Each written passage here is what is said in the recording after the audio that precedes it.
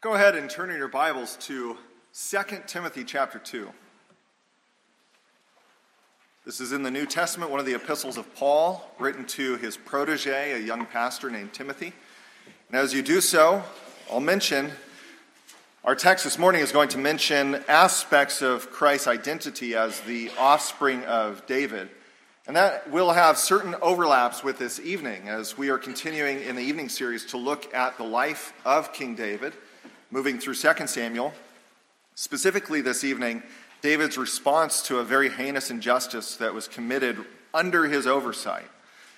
And in that we'll see something of the love of justice that God desires in his people, but also the limits of human justice. And that's very important that we dwell on when you think of how far short human justice often falls, that the Lord teaches us not to put our confidence in human princes, but in Christ. He is the king, and that is very much what our text ties into this morning. Now, as I mentioned, this is written by the Apostle Paul, a missionary in the first century, chosen by Christ to go and establish churches throughout the Mediterranean area. And he's writing to a young pastor who's going to face all kinds of difficulties for his ministry and for his faith. Paul himself is on the tail end of his ministry. This is fairly close to the time when he is going to end up dying through persecution. Hear together with me what is on the mind of the apostle by the Holy Spirit in verse 8 of chapter 2 and following. Remember Jesus Christ, risen from the dead, the offspring of David, as preached in my gospel, for which I am suffering, bound with chains as a criminal. But the word of God is not bound. Therefore I endure everything for the sake of the elect, that they also may obtain the salvation that is in Christ Jesus with eternal glory. The saying is trustworthy, for if we have died with him, we will also live with him. If we endure, we will also reign with him. If we deny him, he also will deny us. If we are faithless, he remains faithful, for he cannot deny himself. Let's ask the Lord's special blessing. Father, this morning we ask you that you would please minister to your people through your word. That for the sake of your elect, you would please cause the word to bear fruit in our hearts, that you give us understanding, shield us from error, enliven us with the same power which raised Christ from the dead, and everything draw from us the praise, the gratitude, and the response of holiness that you deserve. For in Jesus' name we pray. Amen. It is a mercy often overlooked that God, in providence, has chosen not to afflict all people with the same degree of suffering at all times. Even in your own life, you have times where the suffering is more intense, and then other times where you have a relative time of relief. And that is a mercy of the Lord. That's not something that we are entitled to. And as believers, we have an added assurance on top of that. We have assurance from the Word that there is nothing that you face, no affliction, no trial, no opposition, no inward temptation or outward temptation. There is nothing set before the believer which goes beyond what we can endure in the power of the Holy Spirit.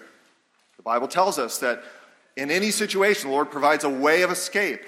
That escape may be external, or it can be, in some context, an escape into who we are in Christ. There is never, for that reason, anything that goes beyond what we may endure. On the other hand, it is a fact, we do often, sincere believers do often feel that what we are experiencing is beyond what we can endure. Where you really question, how am I going to be godly in the midst of this? Or maybe at times even, how am I going to continue to be a Christian? In the months and years ahead of you, there is a likelihood, I say not because of anything about any one of you particularly, but just what we are as people and what history has shown us, in the months and years ahead of us, there is a likelihood you will experience extreme temptation to fall away from faithfulness to Christ. How do I know that? Well, consider what the apostle himself reports in 2 Corinthians 4. He says, "We are hard-pressed on all sides, perplexed, persecuted, and struck down." If an apostle can feel perplexed, don't be surprised if you're going to as well. And Jesus, in calling disciples to himself, calls them to count the cost, to understand this will be a part of it. When Jesus says to a man in Luke 9:62 who wants to follow him, "No one who puts his hand to the plow and then looks back is fit for the kingdom of God." Jesus is saying it's going to feel at times like plowing. It's going to feel like hard work, long toil to continue to endure as a believer. In our own context here in verses 3 through 6, just a little before our main text, verses 3 through 6, notice Paul forms three different comparisons. He says that Christian endurance, true, genuine spiritual endurance, is going at times to feel like these three things. He mentions soldiers. He mentions athletes. He mentions farmers. Now, of course, each of those occupations have a lot of things that are different about them. But here they all have certain things in common. He's saying that Christian life will have long periods of privation, going without the things that you desire. Think of all that a soldier in the midst of battle has to give up for a time. There's at times an overwhelming fear of futility. Everything I'm doing, everything I'm investing myself in may not pay off. That's sometimes how the soldier feels on the ground. That's how the athlete feels. Maybe if they are way behind in the race, they start thinking back to the months and years of preparation. And is it all going to be for nothing? The farmer sowing out in the field and then knowing that there are months before you're even going to see if there's fruit. Paul is preparing Timothy for what is ahead of him. And the Holy Spirit through this text is preparing you, telling you, ready yourself. Get ready for endurance. And the way that you're going to endure is not just by taking it easy, imagining it's just going to come together, but real means. The means here this morning that the Holy Spirit is drawing you to is by looking at Christ in a particular way. Remembering Christ in a particular way. In verse 8, we remember, he calls us to remember Christ Jesus not only raised from the dead, but the offspring of David. And that's the part we're going to focus on, because that's the part that I imagine many of us have not given due attention to. On Easter, what resurrection day has it come into your thoughts, the offspring of David is raised?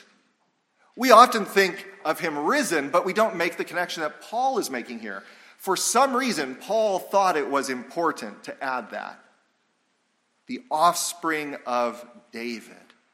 And the Holy Spirit is calling you in the midst of your trials, in the midst of enduring, to remember that the one who is raised is the offspring of David.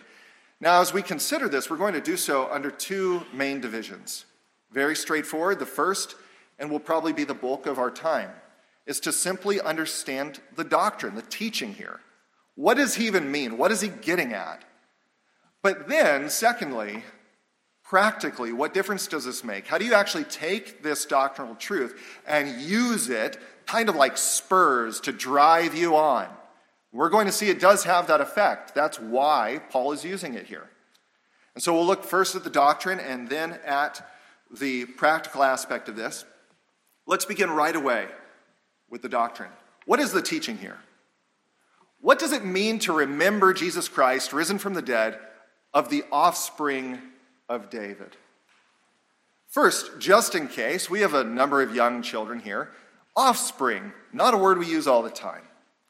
But this is a descendant, someone who is the great-great-great-great-great-great-great-grandchild of someone else. David is not the direct parent, of course, of Jesus, but he is his ancestor, and so Jesus is his offspring. Who is the David being spoken about here? He's very familiar, I trust, to many of us. He's probably quite unfamiliar to some as well. The David that is being spoken of here was a king of Israel. He lived around 1000 BC, 1,000 years before Jesus. That is a long time. And it's Fascinating to note, even external to the Bible, there are records of David, though we would not need them to have confidence. But just in 1993, there was a fragment, a clay tablet that was dug up, and it's called the Tel Dan Stele. 1993, it's dug up, and it has words on it. Basically, it's a document from an Aramean king, a king in the same area of the world, who's boasting that he defeated the house of David in battle. Scholars generally agree, this is not just Christian in particular, but scholarship says that stele, that tablet, is dated to within 150 years of the time when David lived. So the house of David attested, but in the Bible, David is recognized as a particularly godly king. In some ways, he prefigures Jesus. He's called a man after God's own heart. Now, how does this begin to play into what Paul is talking about? What is Paul saying about the resurrection? This begins to take shape in a promise that God gave to David toward the end of David's life. The Davidic covenant. A covenant is simply a solemn promise. A solemn promise. 2 Samuel chapter 7. I don't ask that you turn there. I do recommend that you turn to Psalm 110 because we'll look there in just a moment. Psalm 110. Because that gives a little bit of clarification about the promise in 2 Samuel 7. Basically, 2 Samuel 7, this is in a historical book. Towards the end of David's life, God sends a prophet to speak with David. David had a desire to build a house or a temple for God. At that time, the Lord's presence was dwelling in a kind of tent, the tabernacle. David wants to build a permanent house. And God sends the prophet Nathan to tell David that God wants to build a house for David. But what God is talking about is something far better than bricks or stone. He's talking about an everlasting place of communion and dwelling with the Lord. He's promising in some way to establish salvation for David. And the Lord explains that it's going to come through one of David's descendants. And that descendant of David, a true human being, is somehow going to bring about an everlasting reign, have an everlasting throne. 2 Samuel 7, verses 11 and following, the Lord says, through the prophet, I will give you rest from all your enemies. What good news that was to David, who had spent so much of his life literally fighting or on the run from enemies. But David himself knew that his deepest enemies were not outside and tangible. They were the wrestling with sin, with condemnation, with the spiritual enemy who had cited so much against us.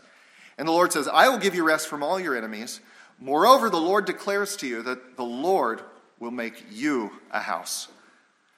When your days are fulfilled and you lie down with your fathers, I will raise up your offspring after you, who shall come from your body, and I will establish his kingdom.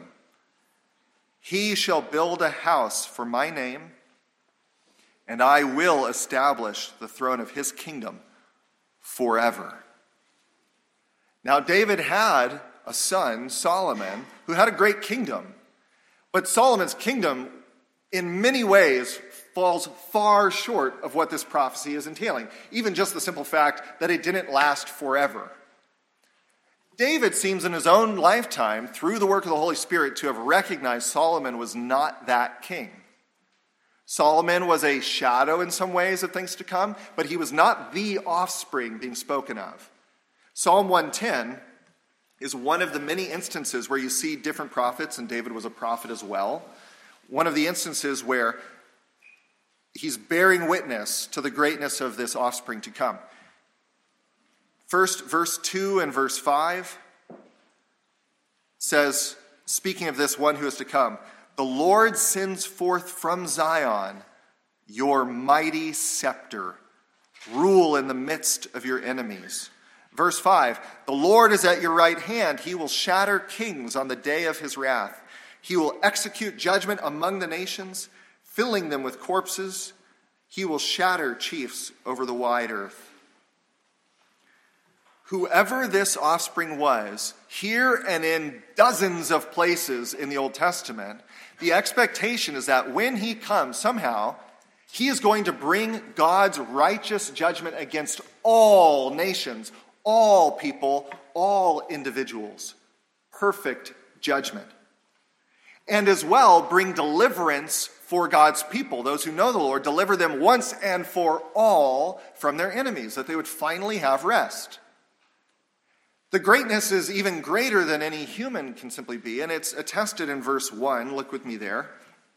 David again writing. And when you see all caps, by the way, in your English Bible, this is simply a way of letting you know this was the covenant name of God, Yahweh. The Lord says to my Lord, sit at my right hand until I make your enemies my footstool. And that raises a question. How can a descendant of David be the Lord of David? The Lord said to my Lord. How can the descendant of the king of Israel be Lord over the king of Israel? And the book of Hebrews explains this very plainly, that this is one of many glimpses that grow brighter and brighter as you near the coming of Christ, letting you know that he was going to be more than a mere man. That this was going to be God coming among us, taking on himself our human nature, so that he's truly a descendant of David, but truly David's Lord.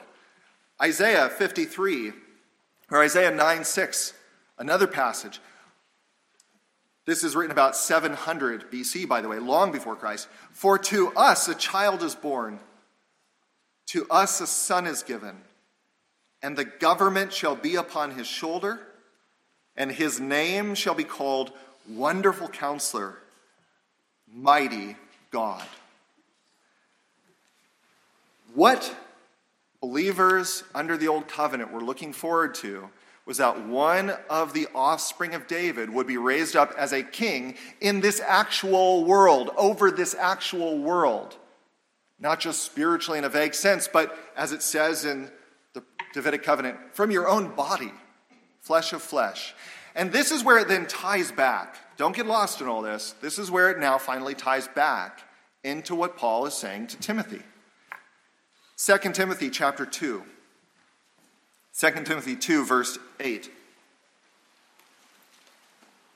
Remember Jesus Christ, risen from the dead, the offspring of David as preached in my gospel. He's saying not simply that, this is a scientific anomaly. Well, because maybe someone in the world can get on board with that. They say, well, I'm open to the possibility that there was a human being who rose from the dead. We don't know everything about biology. Or maybe they are okay even with the idea that, there's this divine realm out there somewhere. People are spiritual in a dozen directions. And, he was raised and he was taken away. And he's a good example of what we maybe will experience if we're very, very good.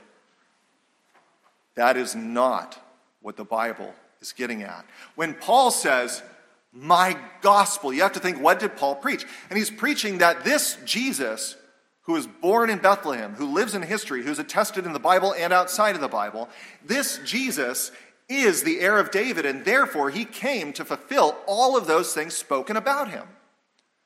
That he would be the one who brings judgment against all sin, rids the world of all sin, who humbles the nations, establishes an everlasting kingdom, first spiritually in his church, finally, visibly in all of the world. That he would deliver his people. Remembering that he is raised means he will make good on his promise. If he was raised, then certainly he shall do the things that are spoken of him. Matthew 25, in fact, I invite you to look there with me. You'll see where Jesus speaks about this himself. Matthew 25.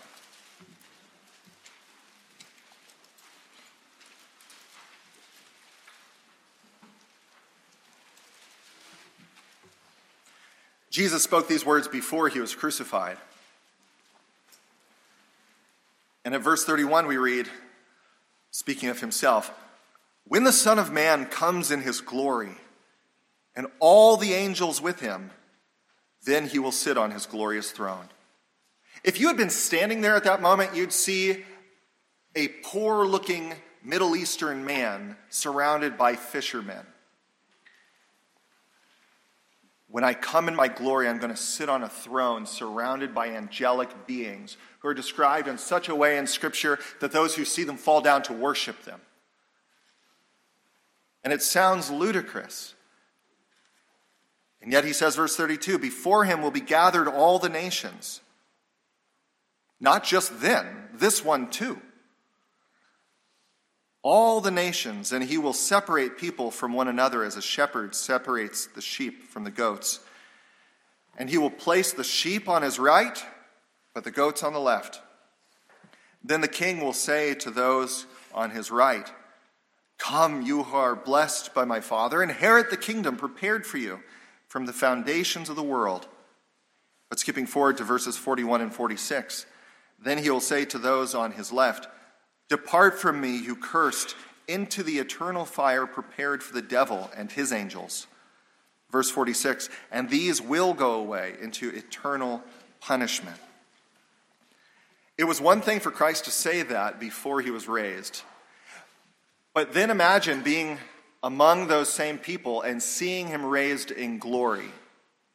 After the resurrection, seeing angels bear witness to him just before he ascends, or rather just after he ascends. It says that angels say to the men, why are you looking for him? He is not here, but he shall come again, just as you saw him go. If Christ is raised, he will make good on every Davidic purpose in the Bible. And this becomes intensely practical for when you consider him and what it means to remember him. Remembering Jesus is not remembering a good moral example that you're going to try to be like. I want to be more loving. If somebody slights me, I need to turn the other cheek. That's part of it. But it is much more than that. It means living and understanding, holding before yourself the knowledge how you live will have actual everlasting consequence for yourself, also for others. And this brings us to our final division, to look for a moment at what it means practically. I mentioned to you before that Paul sets this before Timothy kind of like spurs. And you think a horse might have spurs on both sides, and here there are two sides to this. Each of these will drive you forward in different ways. They will only drive you forward in faith. That is, they won't do anything for you if you don't believe. But through faith, they do both act as spurs. On the one side, you have to take to heart the price of apostasy, of turning away, or of simply having never come to Christ. But here, Paul is speaking to Timothy, and he's telling him, keep going, keep going. If Christ is raised, and he is, then there will be an account given. And there are others who turned away. Paul talks about one of his colleagues, a man named Demas. Demas traveled with the apostle, and yet he still turned away. And Paul says, Demas has forsaken me, for he loved this world. Apostasy doesn't necessarily mean speaking badly about Jesus or Christianity. It means forsaking the way of faith and discipleship. Stifling in our hearts the desire to submit to the Lord, to love him more than anything in this world, to wrestle with that forever in this life, knowing that there is relief. But what does it say in verse 12? If we deny him, he also will deny us. This is being taken from something Jesus says in the Gospels, where he says, if any man denies me before men, I will deny him before my Father in heaven. We are not made acceptable. We don't merit God's acceptance by our profession. But it is a sure mark of the reality of what is in your heart if you don't cling to Christ. Now, also you have to bear in mind, people do fall and Christians fall. Peter himself denies Christ 3 times on a night. But here we're talking about what characterizes a life, a path. If we deny him, he also will deny us. If we are faithless, he remains faithful. He cannot deny himself. That's not meant to say, even if you're faithless, don't worry, he's got you. He's faithful. It's saying, no, he will make good on his promise. He will judge sin. And all who stand outside of him, who show by their lives that they do not know him, he will be faithful. And that should act as a spur to take seriously this call. We don't just be Christians when it's comfortable. We especially are Christians when it's very uncomfortable. Jesus says, take up your cross, follow me. A cross is the definition of discomfort. If the Christianity that you live never feels arduous, toilsome, fearful, at times that you never feel scorned by others, you must ask, if not that you're not yet a believer, whether or not you're really in the fight. Whether or not you are really, it's like soldiers on the field, and then you find out that somebody hung back and they're playing cards over in the trench. You say, we are out here dying. Get out. You have been called into a fight. You've been called to a harvest, to toil. And if you do not, is it not going to be like the soldier who's caught AWOL? Is it not going to be like the farmer who, when the landowner comes, finds that he has put off the duty and there is no harvest? And so we're warned. One very notable theologian of the 20th century, Benjamin Warfield, he made this comment: we must beware, because Jesus is described as bearing with patience the sufferings that he came to endure, of then picturing him to ourselves as without the power of indignation or without the will to use it. The Jesus of the Bible will make good on the Davidic promises. That's one of the spurs. But arguably, it's not the main spur. You think of a rider who maybe spurs sometimes with the left, but more often they just use the right. That's their dominant, and they think that way. Here, there's no question that Paul lays greater emphasis on the other side of this, where he gives more text to it. Look with me at verse 11. The saying is trustworthy. For if we have died with him, we also will live with him. If we endure, we also will reign with him. Paul is telling Timothy, and the Holy Spirit is telling you, it is worth it. It is worth it. If we die with him, we will be raised with him. And the Christian death is often a long death with Christ. Decades of dying with Christ. But if you die with him, you will be raised with him. The world doesn't have any hope of resurrection. They might hope against hope. The Christian says with confidence, I will be raised. And if I am raised, if we endure, then we will also reign with him. And you think of the soldier again, pushing through to the very end and then enjoying the spoils of victory. Enjoying the freedom that they share with others, enjoying all that comes with the honor from their commander for their faithfulness.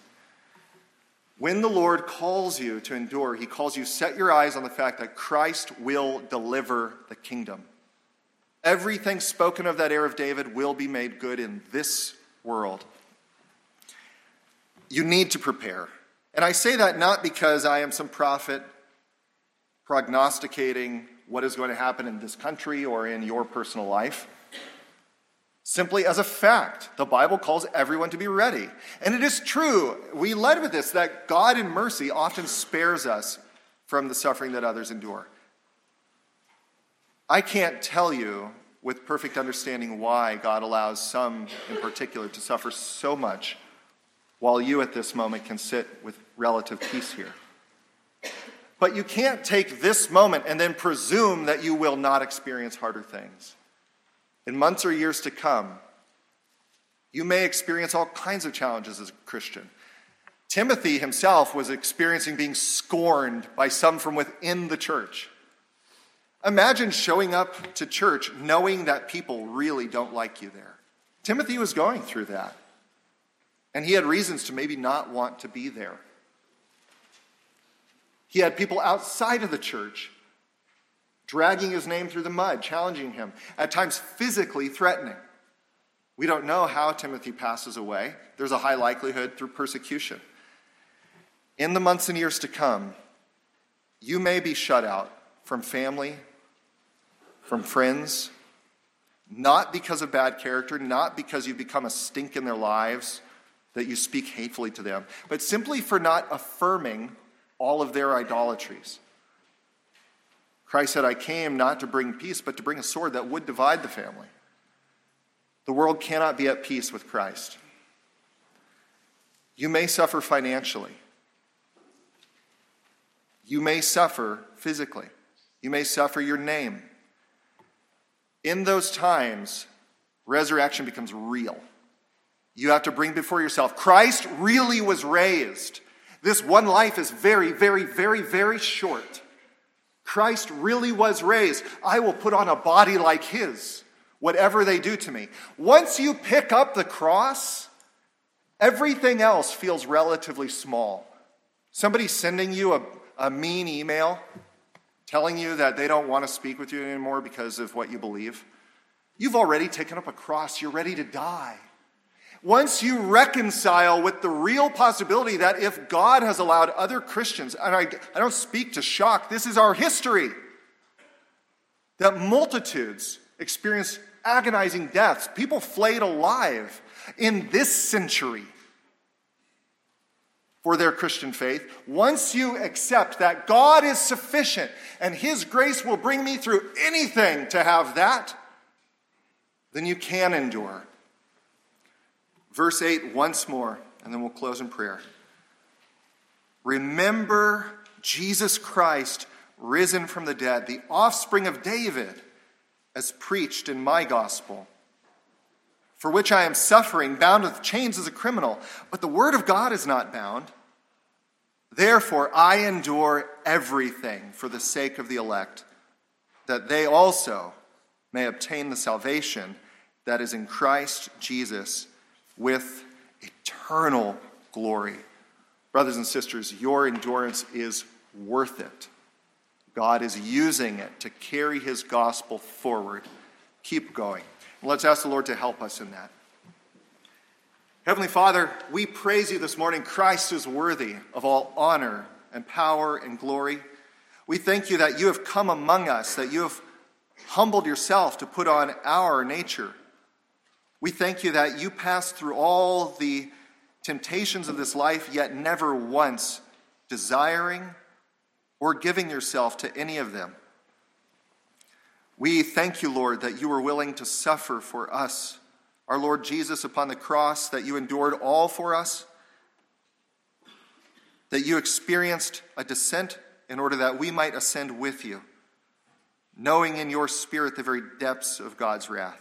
We ask that you would help us to bear up under these light and momentary afflictions, knowing the exceeding weight of glory to come. For in Jesus' name we pray. Amen.